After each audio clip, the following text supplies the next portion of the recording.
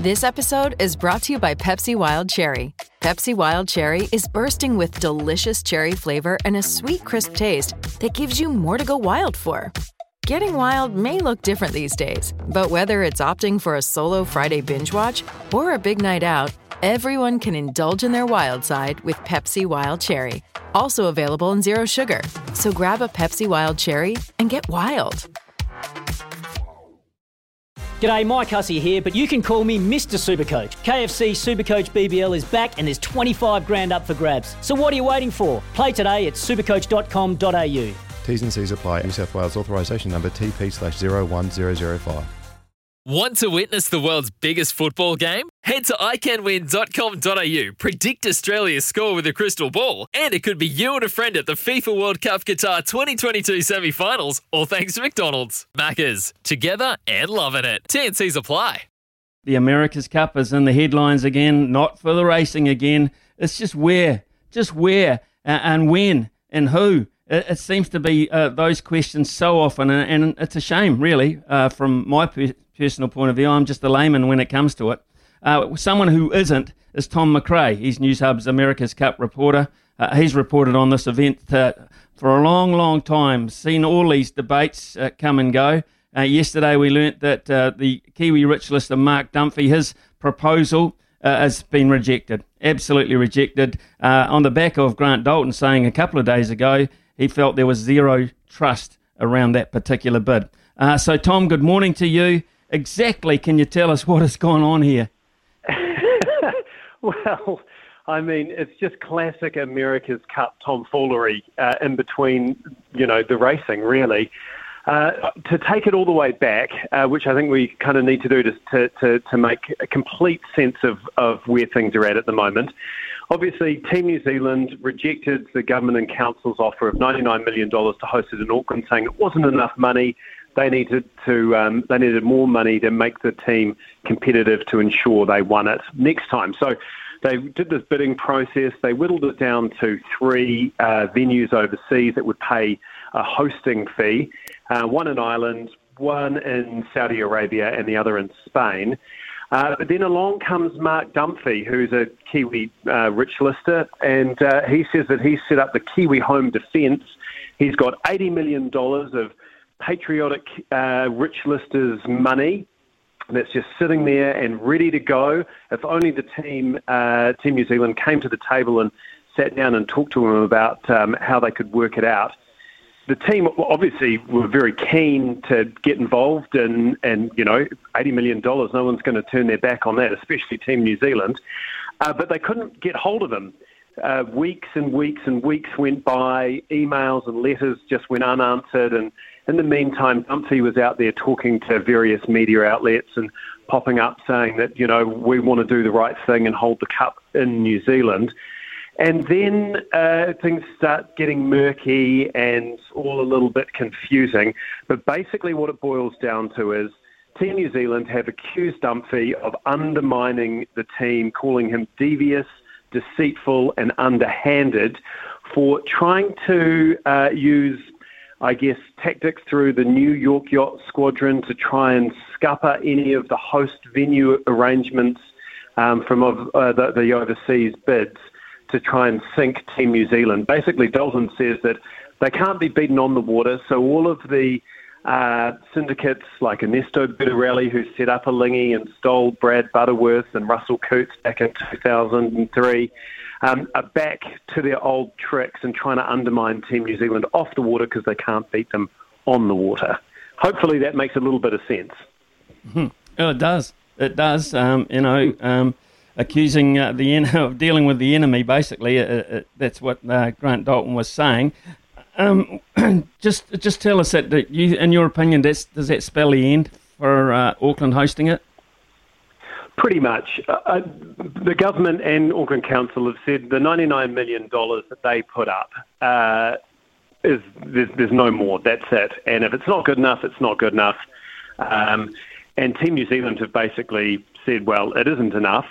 And most likely going to announce in the next, 6 weeks or something like that. They had an there was a deadline of last week where they were going to host where it was They were going to announce where the next venue would be, but they have delayed that because the Irish government wanted more time to really go through their process and make sure they've done their due diligence and look at the cost-benefit analysis and all of that. So I think it's probably, dead in the water. It's not going to be held in Auckland. Dalton has said that they're not going to go deal with Dunphy at all. They just think that he's just been completely underhanded and is lying through his teeth, basically. Although, to be fair, Dunphy has come back and said that he is surprised at the hostility and vitriol from Team New Zealand, that they're just a group of patriotic Kiwis trying to keep it here, and that there is no offshore interests involved, because Dalton's come out and basically said that it's Ernesto Bertarelli, the billionaire, the Swiss billionaire, who set up Alinghi, took Brad Butterworth and Russell Coutts and a whole bunch of other Kiwis that had won it, defended it successfully here in Auckland in 2000, and then came back and trounced them in 2003. That Bertarelli's back to his old tricks, really. So, Tom, we've been, I would imagine, we've been lulled into, a lot of people who weren't yachting people, they buy into it because it's Team New Zealand, and it's at home.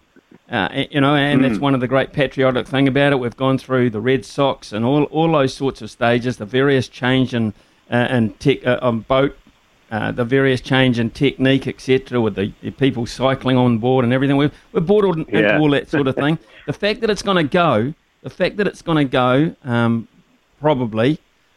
Do you expect New Zealanders to stay interested to the same level?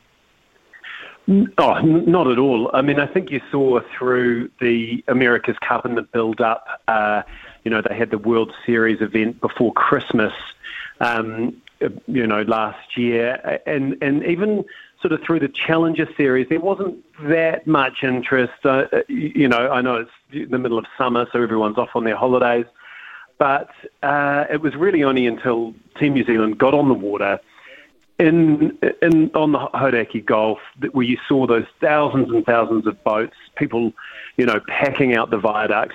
And if it is held in the middle of the night at 2 or 3 a.m. or even at 6 a.m., you'll still get your hardcore America's Cup Team New Zealand fans getting up for it. But, I mean, when it's on the other side of the world, you just don't get the same buy-in from the general public that you would if it was held here. And it is a real shame that Team New Zealand don't feel like they've got any other option but to chase the money and take it offshore. I mean, they've been really clear the whole way through that if they could, they would obviously hold it in Auckland again, because it's such a great sailing venue and the support they get here is immense. And obviously New Zealand is in the title of the team. But they just say that they can't do it. It would be, they put winning and defending it successfully above that. And as, a sports team, and I mean, and you talk to Grant Dalton for 30 seconds and you realise his steely determination to win, not quite at all costs, but not far off, is almost at the forefront of his mind with everything he does. For those who don't know, you know, and you've been dealing with him for a long period of time, how tough is Grant Dalton to deal with? How and physically from the outside, he looks a very hard man to break down. So just how tough is he? Oh, extremely. He doesn't put up with any BS, that is for sure. I know he's, incredibly, incredibly tough on everyone in the team. They've all been brought in to do a job, and, you do it. And if you don't, well, you're going to hear about it in a pretty uncompromising fashion. And he takes that, that attitude into everyone he deals with, whether it's the media or the sponsors or, suppliers, the teammates, challengers. It's the America's Cup. There's no love lost between any of the teams, even if at various points they all get quite cosy. Like they're obviously working with Ineos Team UK.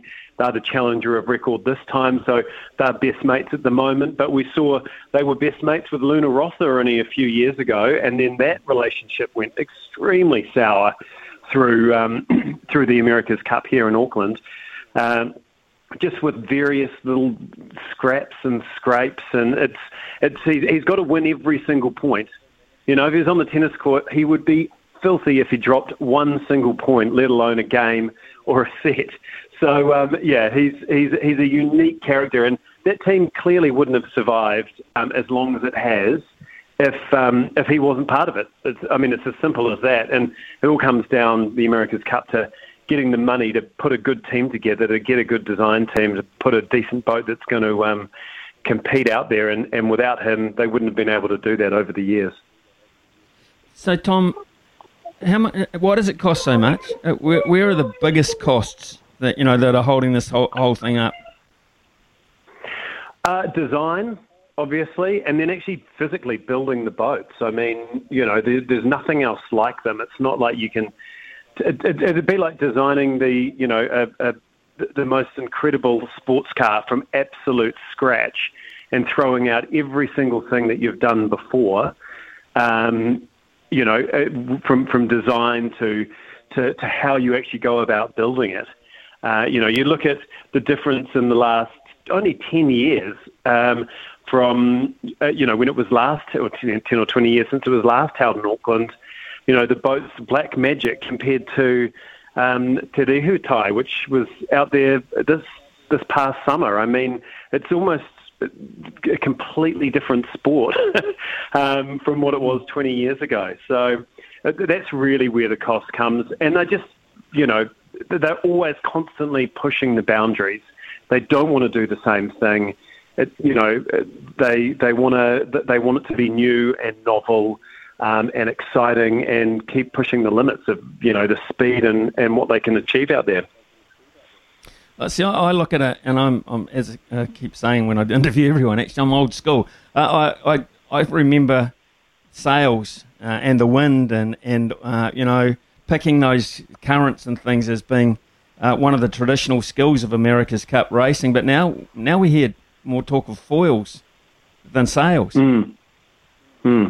Well, they probably are definitely more important than the wing sail. I mean, I guess the reason they do that, and it started back in San Francisco when, and I guess in Bermuda to a certain degree, that it's now made for TV. A 2-hour race where these big mono hulls are sitting in the water, and basically, going 10 knots, 10, 12 knots, didn't make necessarily for great TV for your average punter sitting at home watching it, especially if you're trying to grow the sport and get the numbers, tuning in, which brings broadcast deals and which brings sponsors along. So they've really gone down that path where you'll see a 20, 25-minute race.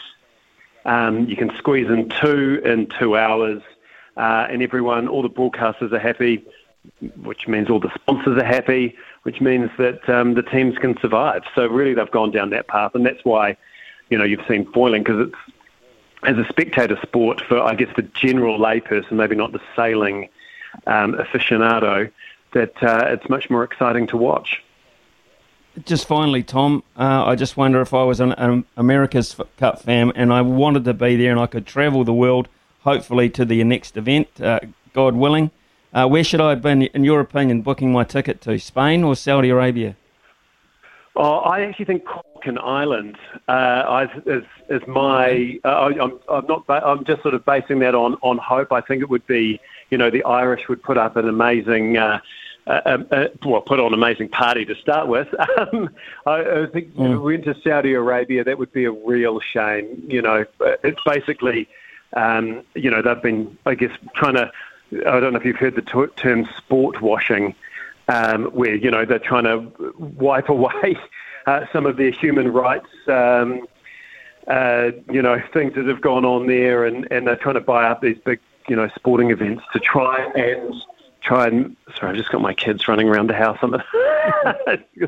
We're still in level 3 up here, so I haven't been able to get them off to school for the last 5 weeks. But yeah, so I think Ireland would be the best bet in terms of. That's where I'd love to see it. I think it'd be great. the Irish would get right in behind it. They've got a really strong sailing fraternity in Cork, so that'd be pretty cool. Tom, as always, you've answered a lot of my questions there, and I'm sure a lot of those people listening in as well. Thanks so much for your time and keeping us updated. Not a problem. And we'll wait for the next saga, shall we? You probably only need to wait a few more days. Who knows what's coming next? Yeah, good on you, Tom. It's Tom McRae, thanks, from News Hub, the yachting reporter, who's up to speed with everything, particularly he knows Grant Dalton very well. Tough cookie to break down by the sound of it.